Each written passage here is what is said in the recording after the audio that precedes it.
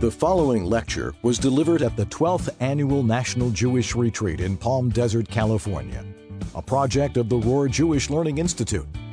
We hope you enjoy the lecture, and we encourage you to visit jretreat.com for information on upcoming retreats.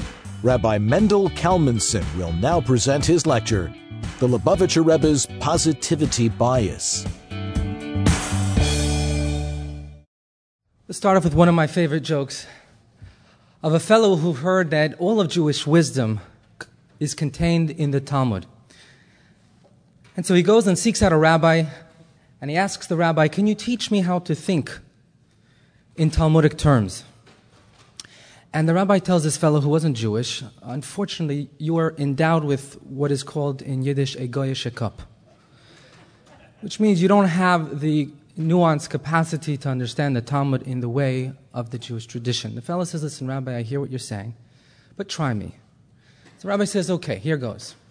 If two people come through a chimney and one person comes out with his face clean, the other with his face dirty, which of the two goes to wash his face?" He says, "Rabbi, it's simple. The guy with the face that's dirty goes to wash his face. The guy whose face is clean doesn't need to wash his face." The rabbi says, "I told you, you have what's called the goyish cup.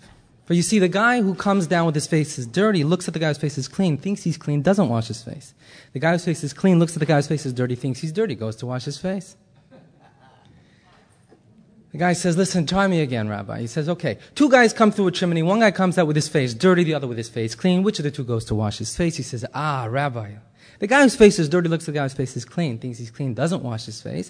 The guy whose face is clean looks at the guy whose face is dirty, thinks he's dirty, goes to wash his face."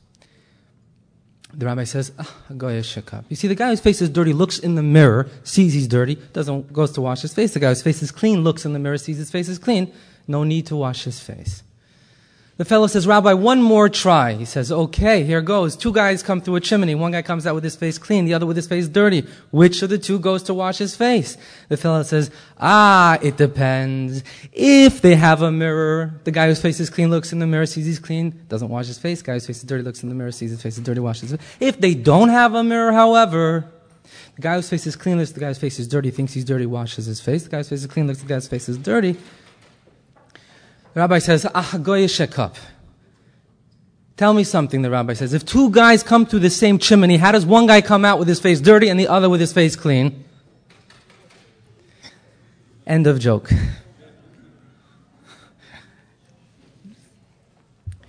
But what I'd like to propose in the next few minutes is that it is possible, in fact, for two people to go down the very same chimney, and for one to emerge clean, and for the other to emerge dirty. And that is, if one of them enters the chimney clean, and the other enters the chimney dirty. In other words, two people could undergo the very same life experience and emerge differently, depending on their perspective before they encountered that identical scenario. And similarly, depending on our disposition and worldview, we can observe, we can analyze the very same data, and yet come up with very different, even opposite conclusions. Here's a thought exercise. Can anyone think of a biblical example where two groups of people were tasked with an identical assignment, and upon completion, they arrive at opposite conclusions? Exactly. I refer, of course, to the reconnaissance mission initiated by Moshe in the book of Numbers, where 12 men are sent into Canaan to ascertain its strengths and weaknesses and come back, in fact, with polar opposite reports. Let us turn to text 1 through 3, and it is there that you find these radically different viewpoints. In the first case, we have the mission. The Lord speaks to Moshe saying, "Send for yourself men who will scout the land." In the second text, we have the report of 10 of the 12 tribes, spies. And what do they say? They come back and they say, "We are unable to go up against the people, for they are stronger than we." Rashi adds something quite fascinating, intriguing, even disturbing. The Hebrew word for stronger than we, mimenu, with different vowels can read mimeno, which means stronger than him, referring to God. In other words, not only did they lose faith in themselves, they came back saying, God cannot help us through this one. They lost faith in God too. In text 3, we have Caleb and Yeshua who are counter-arguing. And what do they say? They say the land we pass through is an exceedingly good land. In fact, if the Lord desires us, He will bring us to this land. And here is the nuanced response, right, to their claim that God can't do it. And then they say, as opposed to your complaint or your position that that land will devour us, what do they say? They are as our bread. It is we who can devour them.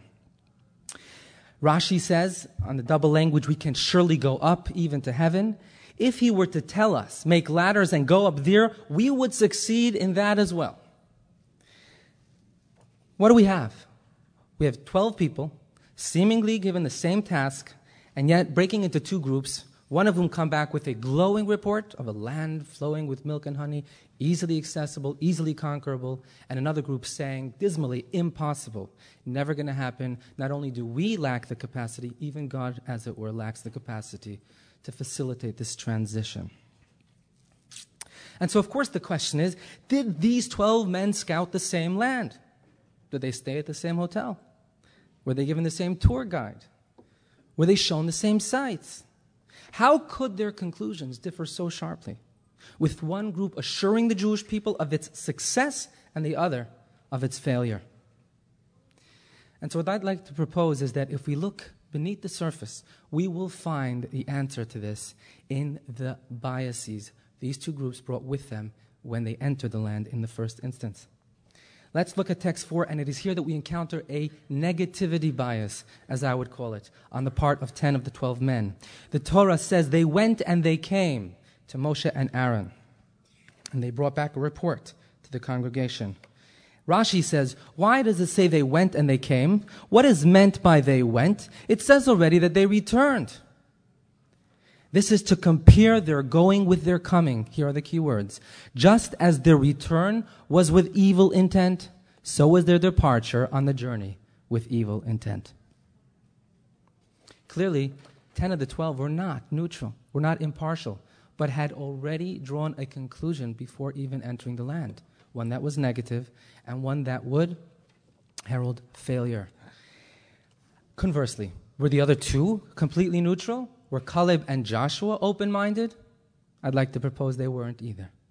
In fact, we have a support for this in the text. Here is what the Torah has to say about something Moshe does just before sending off Joshua, who at the time was called Hosea rather than Yehoshua. Says the verse, it was then that Moshe renames Hosea Yehoshua, adding the letter Yud, which is, of course, the first letter of God's name. In the hope, says Rashi, he prayed on his behalf, may God save you from the counsel of the spies. Moshe was already aware that 10 of the 12 had a negative agenda. And so in order to counter that particular agenda, Moshe introduces the letter Yud, metaphorically, extra divine power and courage to ensure that Joshua not be affected by that negativity bias. In other words, Joshua was aware of that negativity bias, and he saw himself as the bulwark, as the counterpoint. And here we find, similarly, in text 6, it says, they went up in the south, but then it says, he came to Hebron. They or he, the group or an individual. Says Rashi, and he came to Hebron. Caleb went there alone to prostrate himself on the graves of the patriarchs in prayer. He was the first to go to a gravesite of a tzaddik, of his ancestors, to pray. What was he praying for? Why did he break from the group? Why does he go alone? This is what he prayed for, that he not be enticed by his colleagues to be part of their council. Caleb, we are quite clear, similarly was aware of that negativity bias, and therefore he wanted to refill his spiritual tank of courage and conviction so that he not be impacted by that negativity bias. And therefore these two come back not just with impartial, cool-headed analysis, but rather saying, as we saw earlier in the text, even should God tell us to build ladders and climb to the heavens, this too we can do. Those are not the words of rational, collected individuals reporting on the facts. Reminds me of the saying, I made up my mind, so don't confuse me with the facts. You see, all 12 men went through the very same chimney. And yet 10 come out dirty or negative, and the other 2 emerged clean and positive. And this is because the 10 went in dirty, so to speak, and the other 2 entered clean. Let me share with you a beautiful story that took place with a man named Charlie Roth. During a yechidus, a private audience with the Rebbe, a bureau chief of a national Jewish newspaper extolled his periodical. Charlie says to the Rebbe, "There is nothing we would not report, even if it meant portraying the Jewish community negatively." He says, "Journalism is journalism. When it comes to honest reporting, you do not protect your brother and sister." Concluding, he says, "Our publication is independent and completely objective." The Rebbe responded pointedly, "Independent, perhaps, but objective? There is no such thing. It is humanly impossible to be completely objective. Every person has a bias of some kind." And I understand the Rebbe's words to mean that one can write without an agenda, but not without a bias. For it isn't humanly possible not to bring one's personality, one's experiences, and one's beliefs to bear on one's worldview. The question in life then is this: what are your biases? And how are we each programmed to see the world? And it follows then that the overarching area of our focus in life should be to assess and to set or reset our biases. For after all, so much of our attitude to life is colored by the lenses we wear when viewing the world around us. And to my mind, and this will be the focus of this talk, the greatest gift that the Lubavitch Rebbe gave our world and the Jewish community is what I would refer to as a positivity bias. It was not a detail. It was the essence from which his entire Weltanschauung derived. From his view on the world, to humanity, to history, through to his approach to adversity and challenges, his theology, his worldview were permeated by an insistence that beneath the facade of every human being, every situation, every aspect of reality and the human condition lies a core goodness waiting to be revealed. And in the next few minutes, I'd like to share with you 23 or 4 quick examples of his positivity bias in the hope that it will rub off on yours. And after each story, I'll share with you a one-line takeaway or a mantra that embodies that particular teaching of the Rebbe, and I would invite you to write them down on the back page of this particular handout. There are 25 lines. We'll see how far we go. But in this way, by the time we conclude this class, you will walk out with 25 or so takeaways from the Rebbe's positivity bias. Let's begin with the first story. A professor once complained to the Rebbe about human nature. From my encounters, he says, I have noticed that people can seem nice, they can seem charming at the outset. They may express concern for you, show interest in your life, and even claim to love you. But if one digs a little deeper than that outer surface, at their core, everyone is exactly the same, self-absorbed and interested only in their own well-being. Why is this the nature of mankind? The Rebbe responded with a parable. When one walks on the street, things look elegant and appealing. Tall, flowery trees, fancy homes, paved roads, and expensive cars. But if one were to take a shovel and begin digging beneath that surface, one would discover dirt. Nothing like the beautiful but deceptive world above ground. At this point, the professor was nodding his head in agreement. The Rebbe seemed to be making his point exactly. And then the Rebbe continues, but if he weren't to give up and would continue digging even deeper, he would eventually encounter precious minerals and diamonds. The Torah says that man was created in the image of God. And so the takeaway of this particular lesson is, if you dig deep enough, you can find the divine in everyone.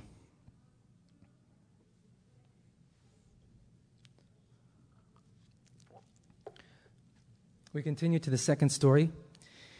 A Torah scholar once presented the Rebbe with the following question.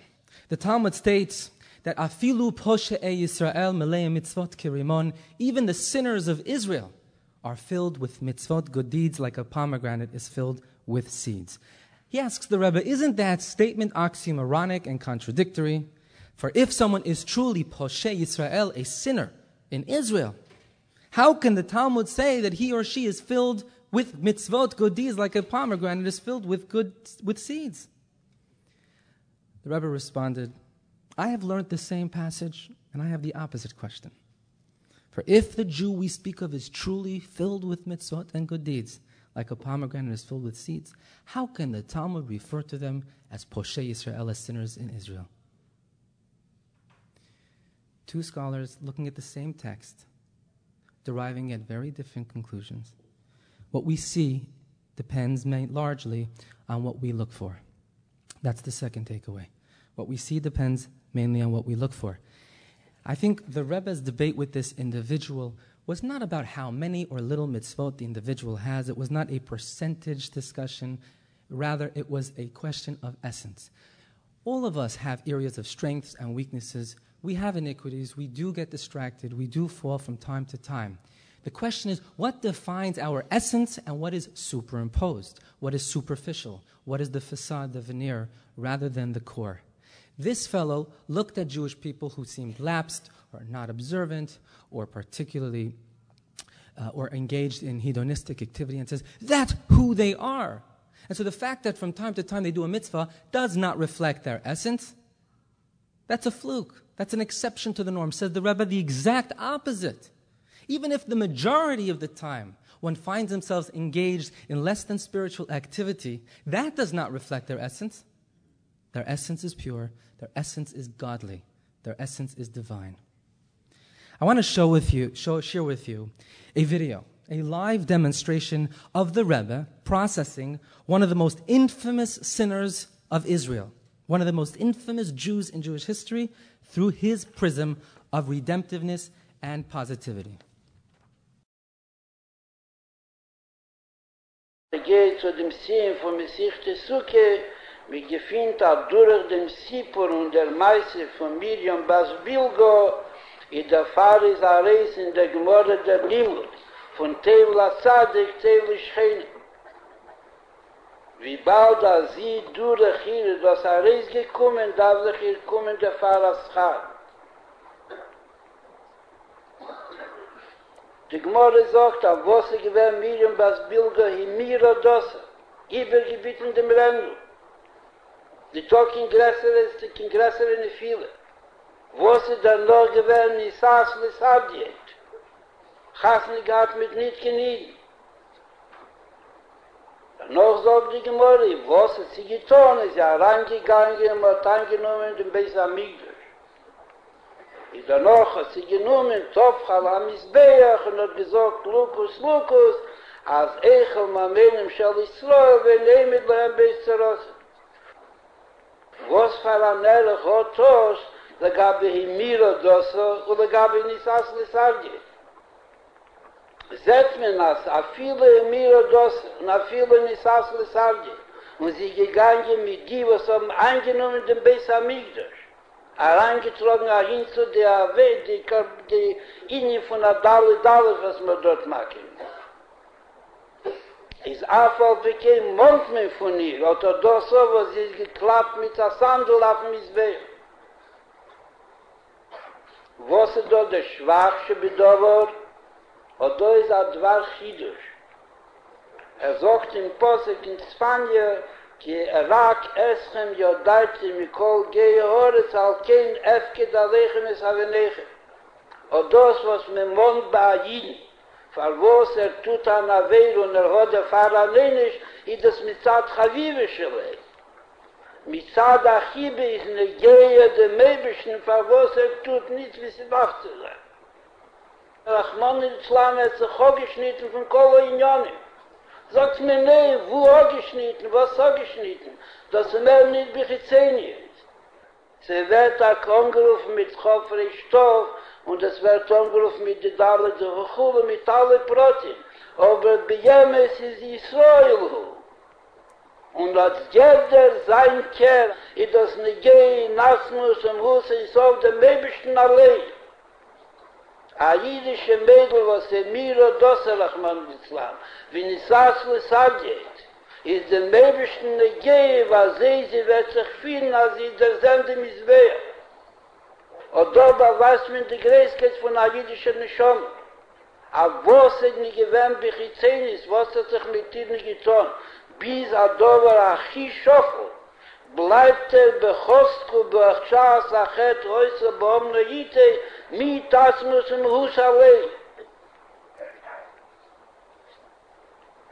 Und bevor Koomor oder Farik im Pellenit, Eibs ist er sehr niedrig gefallen, weil sie konnten durch hier herauskommen, der Limut, der Tevla Sadik, Tevla Schchene. Und wie Rashi sagt, in Leit Pirush Rashi, das Chamesh Meis, Pom im Kochen. Und von Wemmen, durch Wemmen ist das nicht Galle geworden, und Arob der Hero, durch Miriam Bas Bilga. Ist davon verstandig, aber Emes Idos Teir. Nur wo denn sie da wie der Rambam sagt, Yitzre Yonse. Idor Rachman il-Islam, Yitzre Yonse in Azami Nation. Aber mir ja sein sich von ihm Chas v'Sholem. Beneva, me kann sich es mir ja sein, darf nicht bestonnen der. Und am Miton ist a sichere Sache, mit Matzliach sein, wollen bald Yidach mimenu Nidach. Wo das ist der Limus Chus, was da auf Bilga Bas Miriam. Seht man also viele in Azami Maime du Matzab, von Emiro Dostro, wenn es Asli Sagi, und gegangen mit den Goyen, was seien gegangen in Beis Amigdash. Versteht sich, dass nie gewesen in der Nefen Schultare. Allah has kamen, wir kamen bei ihm. Was hat ihr gehabt, für was hat der Mizbeach nicht Medien auf Ayidin? Und da sieht man, was ein jüdisch Kind ist, nicht Asli Sadit. Der Sadit, was hat Nuchome gehalten mit ihnen und hat angenommen Jerusalem, hat angenommen der Beis Hamikdash, angenommen die Mizbeach. Und sie geht mit ihm mit als ein Sami, was ein Scheich ist. Schau danach, aber sie da sieht, was tut sich mit der zweiten Nieden, schreit sie, Lukus, Lukus, für was hältst du die Nieden?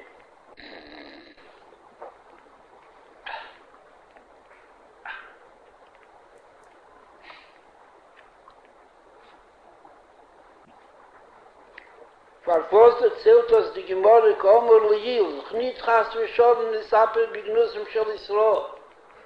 Adrab in Druf darf man die Gemorre erzählt, dass gedeiht zu beweisen, was Ayid ist, was ist dort der Hero, Lechol Adelis Kulom. Aber geht alles in Gas und es sagt Ayiden, was Bechitzen ist, fühlt sich nicht als ich. Und fragt bei ihm, ist das ja nicht makrisch. Lechere können sich damit abschrecken und sagen, mal Jiu zu dem Mieden. Der zählt ihm die Gemorre in Suke, soll es wissen sein, aber von unter dem Mieden kann reis der Limut von Tevla Zadig, Tevla Schchene. Nur was denn, das hängt ab in Jiv, als reden mit dem Dvorim Ayetzim in der Lev, wird sein, ich nosse mir der Lev, und Peil im Polosse.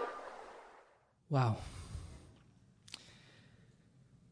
To my mind, this is one of the most incredible examples of the Rebbe's tireless search for the good in everyone. Here, the Rebbe revisits one of the most painful periods in Jewish history and redeems one of the most infamous Jews to have ever lived, a woman who converted out of the faith to a notorious anti-Semite, no less, who participated in the destruction and the desecration of Judaism's holiest site. And yet, when analyzed through the Rebbe's positivity bias, she becomes a source of instruction and, yes, inspiration. Indeed, the Rebbe is brought to tears when he hears what only the Lubavitcher Rebbe could hear in the words of a wayward Jew who crossed every single cardinal line. The quintessential divine spark of a Jewish girl crying in pain for her brothers and sisters who were being brutalized and were being degraded. So the takeaway line from this particular passage is, even the sinners of Israel are filled with mitzvot like a pomegranate is filled with seeds. Even the sinners of Israel are filled with mitzvot like a pomegranate is filled with seeds. In the next story, we encounter a man who once told the Rebbe that he feels like a hypocrite going to Shul on Yom Kippur because he didn't go the rest of the year. You know what the Rebbe responds? He says that because the natural place for a Jew is in the shul, you're not a hypocrite when you go to shul on Yom Kippur. You are a hypocrite when you don't go to shul the rest of the year. What is the essence and what is the superimposed? If we can recognize that divine essence, we can actually change the way in which we interact with everyone. We move on to the next idea. So the one-liner at the end of that is, beneath the id lies the yid. Beneath the id, Freud's id, lies the yid.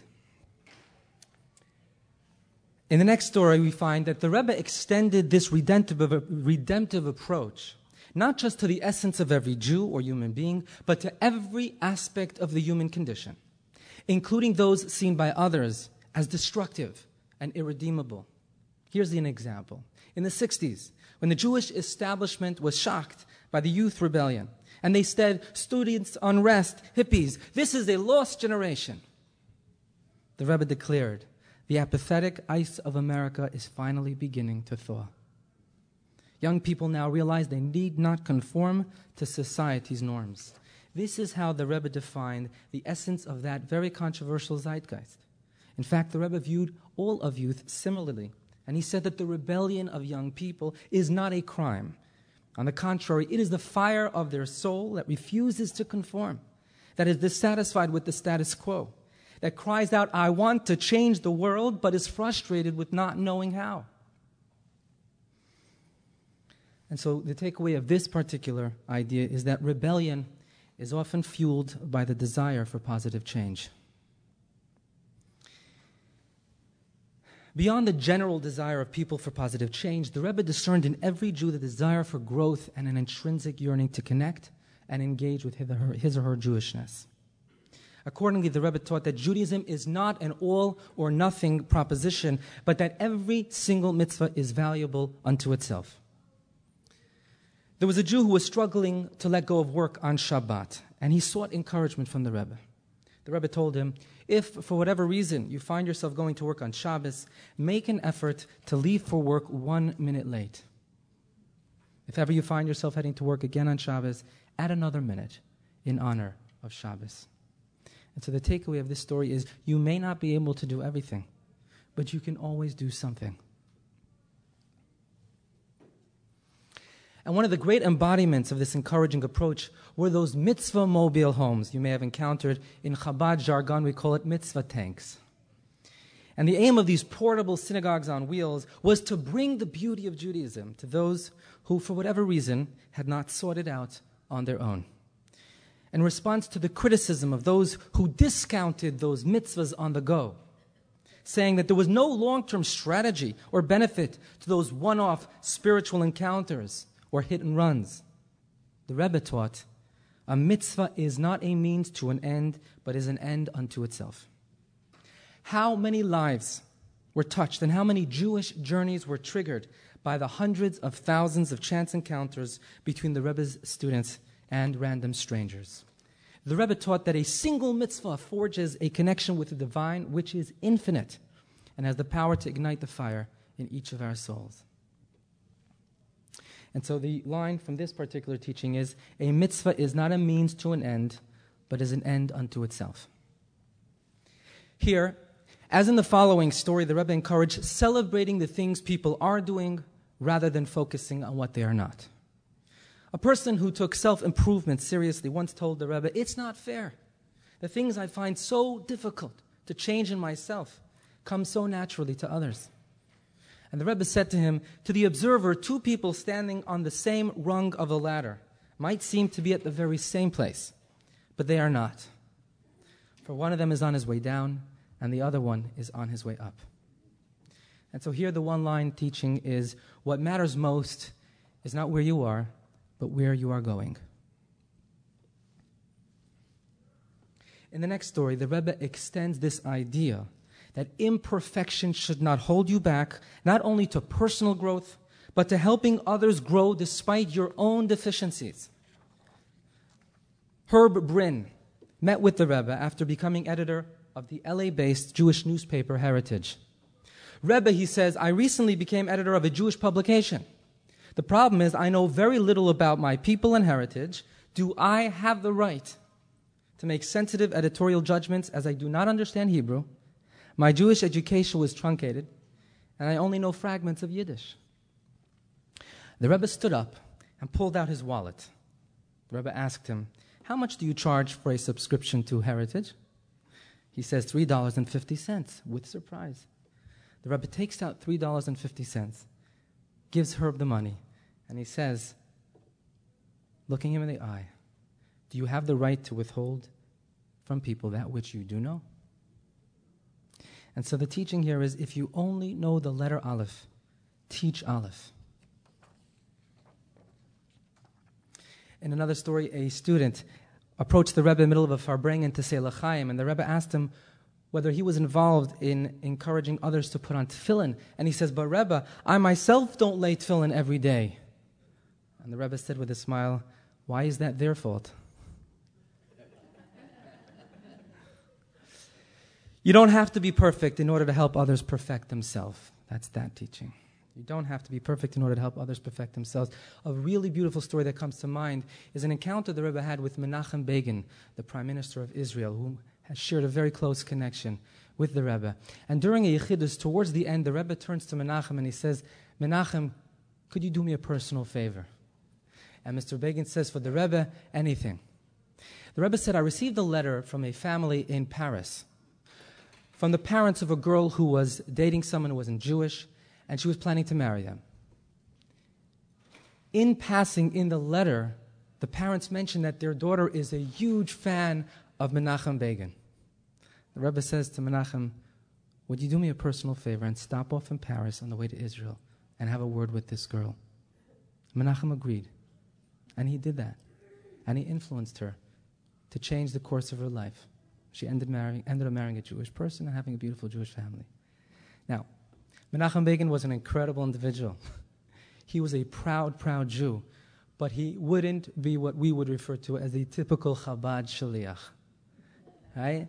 He wasn't the poster boy for Jewish continuity per se, and yet the Rebbe sees in him a certain point of influence by divine providence and says, utilize that to impact someone else. So the teaching here is you don't have to be perfect in order to help others perfect themselves. In the next story, we find that in the Rebbe's books, not only should imperfection not hold you back, imperfection and struggle themselves can be seen as a virtue, not a vice. In a private audience with the Rebbe, a man expressed deep frustration about his struggle with mitzvah observance. "Rabbi," he says, "I find that no matter how many mitzvot I perform, I remain unchanged and I continue to sin. I feel like I'm wasting my time and energy and that there is no point in trying anymore." The Rebbe asked, "Why is it that a masterful painting sells for far more than an award-winning photograph?" One would expect the opposite to be true, because a photograph captures reality more accurately than does a painting, which is only a good imitation at best. Says the man, "Well, even the greatest photographer takes a picture, but it only takes a few seconds, and it takes relatively little effort. A painter, on the other hand, invests months and years of his life, his heart, his soul, his blood, his energy, his mind space. And this is what makes it valuable." Excellent, the Rebbe says. You see, this is precisely my point. The heavenly angels are created without negative impulses or desires, and therefore their spirit reflects the purity of the divine with an accuracy unlike any other. Like a photograph, they are the closest thing to depicting the divine reality. But because they lack the urge to sin, they have no challenges. They never struggle. The human being, however, was created with negative inclinations and impulses, which he must battle constantly. His strenuous service, although imperfect in appearance, is invaluable in the eyes of God. And so the teaching here is that in spiritual geography, the journey itself is the destination. On the theme of struggles, here's another story that can help redefine the way we see and approach the struggles in our lives, be it physical, spiritual, moral, or otherwise. A man once came to the Rebbe with the following predicament: I have started to become more Torah observant, but I am deeply in love with someone forbidden to me by the Torah. Bracing himself for a rebuke and expecting to be told how grave a transgression his relationship was. Imagine his shock when the Rebbe responded softly with 3 words: I envy you. The young man did not quite grasp the meaning. The Rebbe, he thought, who was on the highest of spiritual levels, is envious of me, the fellow who just told him about an illicit relationship? The Rebbe continued, each person is given a ladder in life to climb.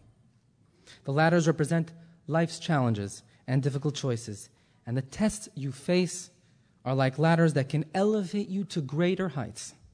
Hence, the greater the challenge, the higher the ladder. God has given you this difficult test because He believes you can overcome it and has endowed you with the ability to do so. Few are presented a ladder as challenging as yours. Don't you see then why I envy you? And here the Rebbe presents one of the axioms of his motivational theology. A challenge is God's way of telling you you're ready for something greater. Don't resent it. Embrace it. So the teaching here is a challenge is God's way of telling you you are ready for something greater. And in the following video, we see how the Rebbe extends this thinking to all challenges, including physical disabilities as well. Mr. Yosef Lautenberg was injured in the Battle for Jerusalem during the War of Independence in 1948. He was among the founders of the IDF Disabled Veterans Organization and the founder of Beit HaLochem, a rehabilitation facility for wounded soldiers. He led the Israeli delegation, made up in large part by injured IDF veterans, to the 1976 Paralympics in Toronto. Mr. Lautenberg had an idea to bring the group to New York to visit with the Rebbe. גם כן אין דייטין נכה מהשם שנסים למישהו שהוא נכה שזהו מראה על משהו נחיסוס וירידו כי אם אדרה בצורך להדגיש בזה שהוא משהו מיוחד ומצוין על ידי ברי האדם שנוסם לכיחס מיוחדים יסיירים על מה שישנו לאדם מן השורה ולכן דווקא ביכולתי להסגבר על קושיים ומניעס שאין ביכולת להסגבר עליהם לאדם מן השורה ולכן הייתי מציע שישנו השם ויקורו מצוינים בישראל. הוא סיים את הדרשה, הרבי ירד אלינו. דבר שאמרו לי שזה דבר שהוא לא מקובל. הוא ירד אלינו, לחץ את ידי כולם, ידי כל המשלחת, הוא לחץ את ידי. זה היה מין חיזיון שקשה לתאר אותו. היינו שם לפחות שעה, יותר אולי.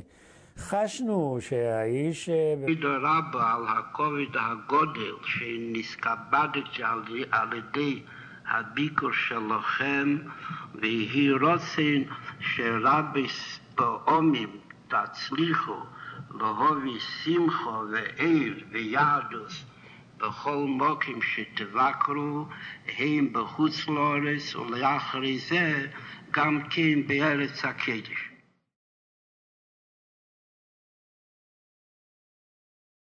Noch gesungen, das leider ist nicht gesungen. Wenn man sagt das in Englisch, das ist Autistik. Es ist zurückgeblieben, er ist schon 22, er wird bald 23 Jahre. Er ist in England in einer speziellen Institution in London, eine jüdische Institution. Wir haben keinmal nicht gebracht, kein Amerika. Aber davon man muss Theater die Schmeier.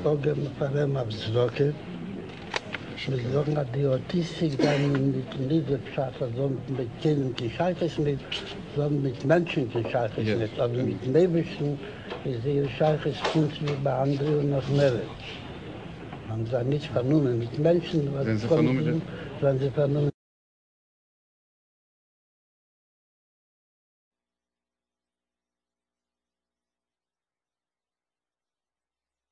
Dr. David Lukens is chair of the Political Science Department at Touro College. For 20 years, he served on the staff of U.S. Senator Daniel Patrick Moynihan. My two best stories with the Rebbe in public policy, and I use them in class. I used the first one I used in class in American politics as an example.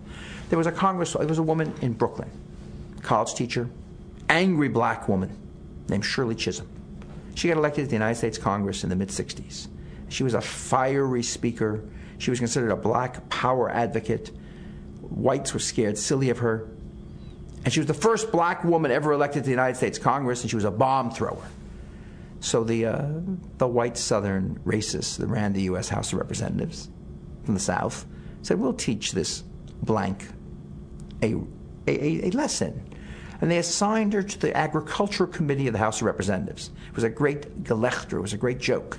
I still remember the New York Times front page article said, does a tree grow in Brooklyn, ? And they said, the chairman, they've appointed Shirley Chisholm, not to housing, which she requested, not to a committee on poverty, but the Agriculture Committee.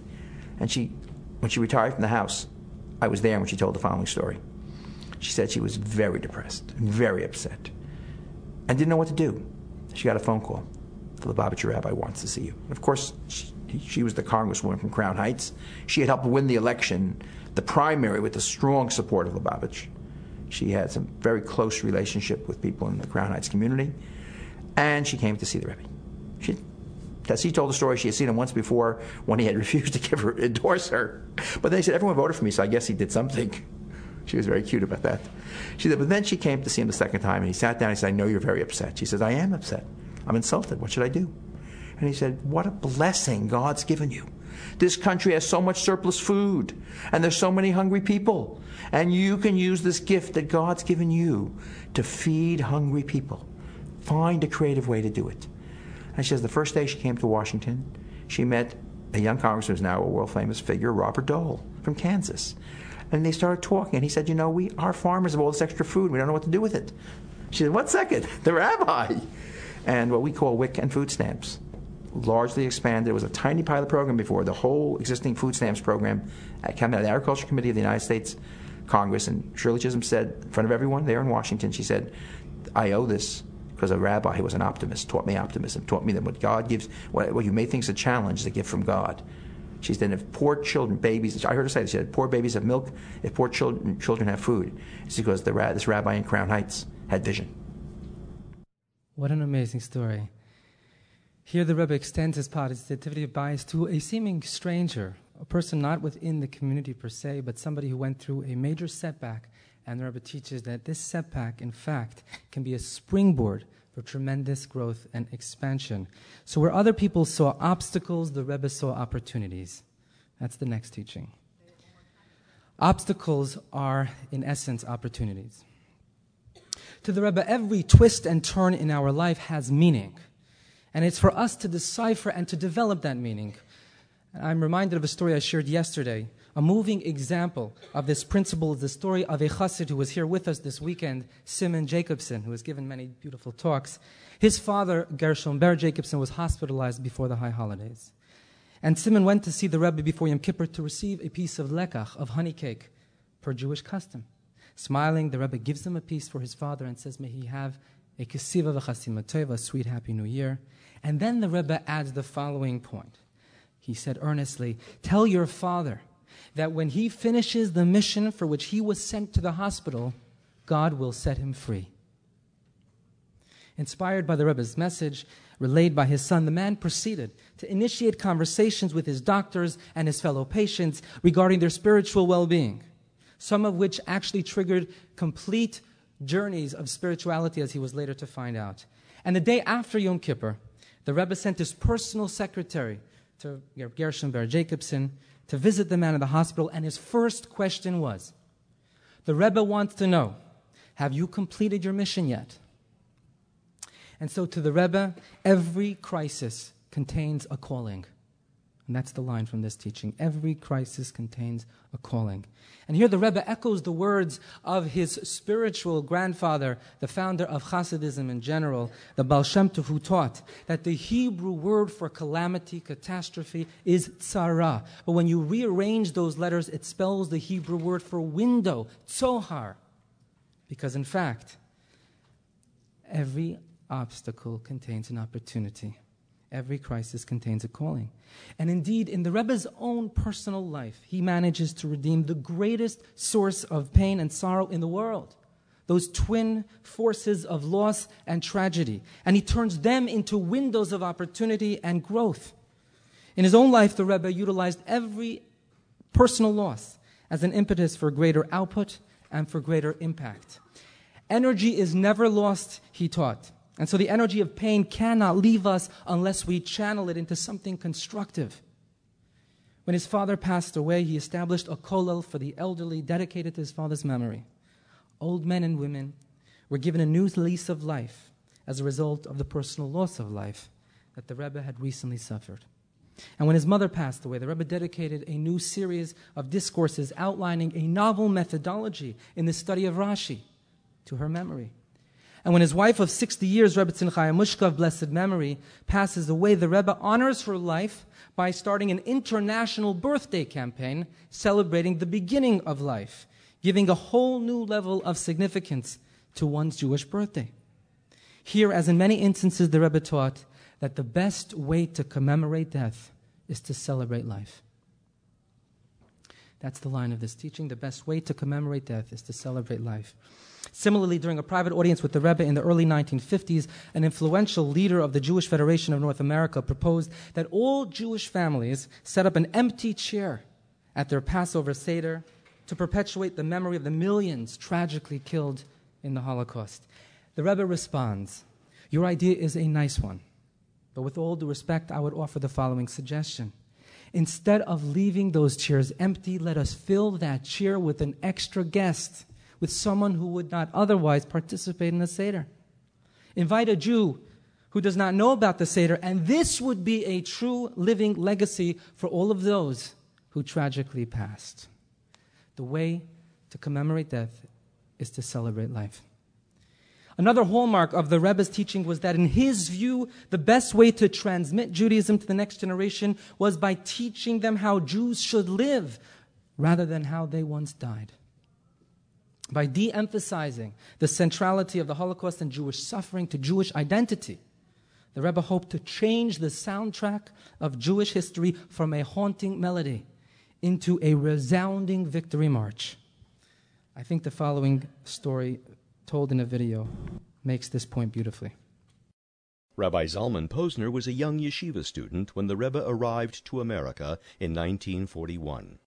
What was possibly the first event that he was involved with that indicated that he was an unusual person happened shortly after he arrived.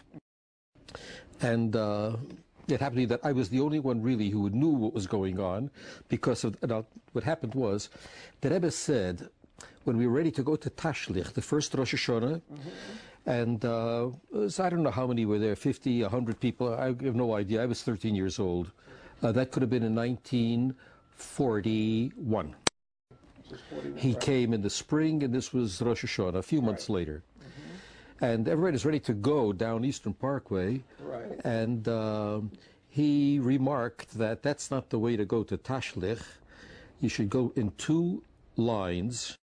Then he paused, and then he said, and sing. So a parade down Eastern Parkway was unheard of. There was never any such thing, parading down Eastern Parkway. And then singing in the street. And I said I was a kid, right. And you get the picture, all those windows there and the high buildings, yes. And they're going to be looking, who they look at, obviously, to me. Right. Who else would they be looking at? And I found out that when you really pray with intensity, God hears your prayer. And I was praying, get me out of this. I can't stand this. And the following year, an older chassid that he had been in our house a lot before the war and all, And he told me he can't walk with everybody else. They walk too fast. He says, I want you to stay with me. So I acknowledged to God that he really heard my prayer and answered it. We went to Tashlich, we were about a half a block or so behind everybody. And went back. They led us in a different way, on a different street, not Eastern Parkway. And you could see ahead of us there was a apartment house set back from the street and filled with women and children and boys and girls and laymen, men. One fella caught my eyes, the way he was dressed, very well dressed, right? But no yarmulke, no hat, nothing, bareheaded. And as we walked by, everybody else was about a half a block ahead of us.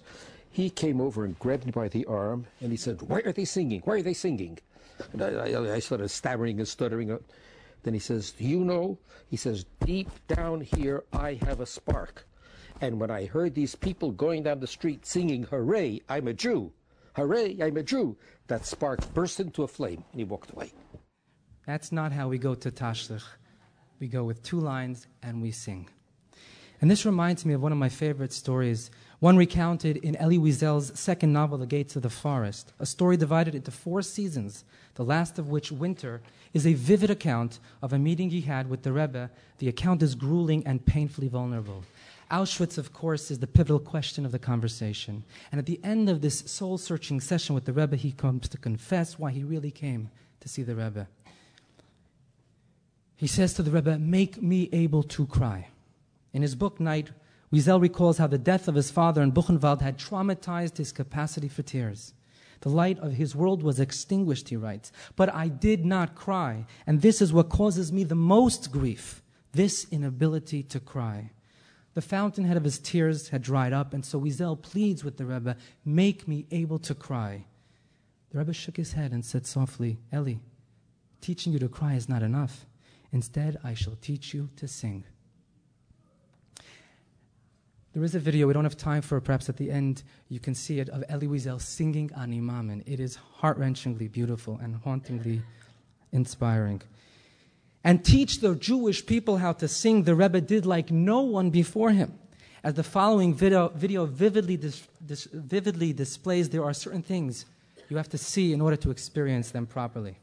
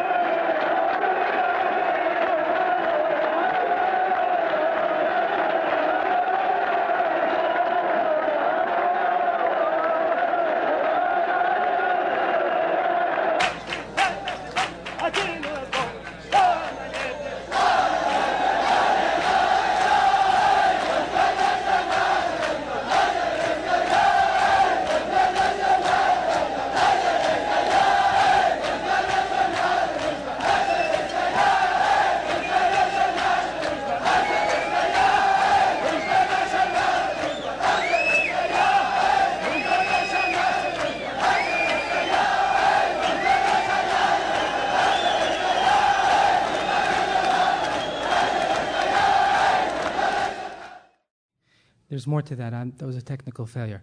But you get the idea. The Rebbe in his 80s, in his 90s, is waving his hands like a child, like someone who has all the energy in the world. It brings to mind that Yiddish song, As the Rebbe tanzt, tanzen alle Hasidim. And in this way, the Rebbe's dancing embodies the renewed sense of joy that he brought to Jewish life, to his community, and way beyond. The Rebbe changed the rule book on Jewish motivation. Instead of guilt, he emphasized and embodied joy. Echoing the words of Moshe in his last will to the Jewish people, who said, and now write for yourselves this song and teach it to the children of Israel. Place it in their mouths so that they sing it for me. The Rebbe taught that for Judaism to thrive, not just survive, it needs to be sung, not sermonized. There's a beautiful story where a father comes to the Rebbe and says, my children are lapsing in their Yiddishkeit. And in the middle of the conversation, he sighs and says an old Yiddish refrain, Wie schwer ist zu sein a Yid, how difficult is it to be a Jew? And the Rebbe stopped him and said, wait a second, do you say that often? And he said, life is challenging, and so yes, I do. The Rebbe says, and you wonder why your children want nothing to do with Judaism? Change the refrain to another old Yiddish saying, Wie gut es ist zu sein a Yid, how good and pleasurable it is to be Jewish. And you will see dramatically different results. And in this story, we find that in addition to associating Judaism with joy, the Rebbe teaches us the impact of words in shaping our mindset and environment. And this is another extraordinary expression of the Rebbe's emphasis on positivity, the great lengths he went to use only positive language. For example, he would refrain from saying the Hebrew, English, or Yiddish word for bad, and instead he would say the opposite of good. The Rebbe discouraged the use of the word undertake because it relates to the word undertaker, which alludes to the opposite of life. Similarly, the Rebbe preferred to use the word due date as opposed to deadline, because deadline connotes death while due date heralds birth. To the director of a large Israeli hospital, the Rebbe said, let's change the name, the Hebrew classic word for hospital, Bet Cholim, a house of sickness, and turn it into Bet Refuah, a house of healing. In this way, he wanted to focus their minds on the solution rather than the problem. And it might seem insignificant or minor, but changing one's speech influences one's thinking. And a style of thinking that is positive guarantees a more optimistic frame of mind.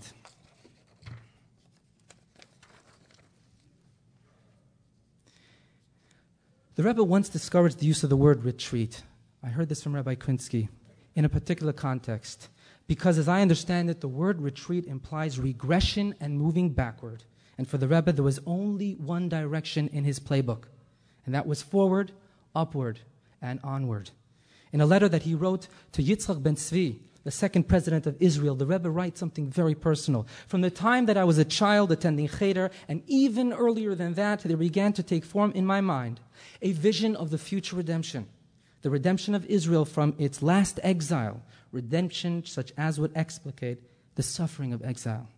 And hence, in the Rebbe's view, our world was getting closer, not further, from the Messianic era envisioned by the prophets. When singing the famous Ani Mamin, he would omit those words, the af al pi sheyit mahamea, which mean, and even though he may tarry, because for the Rebbe, Mashiach was an imminent reality. When asked if you could choose an era to live in, which would it be? The Rebbe said, the one we are living in now.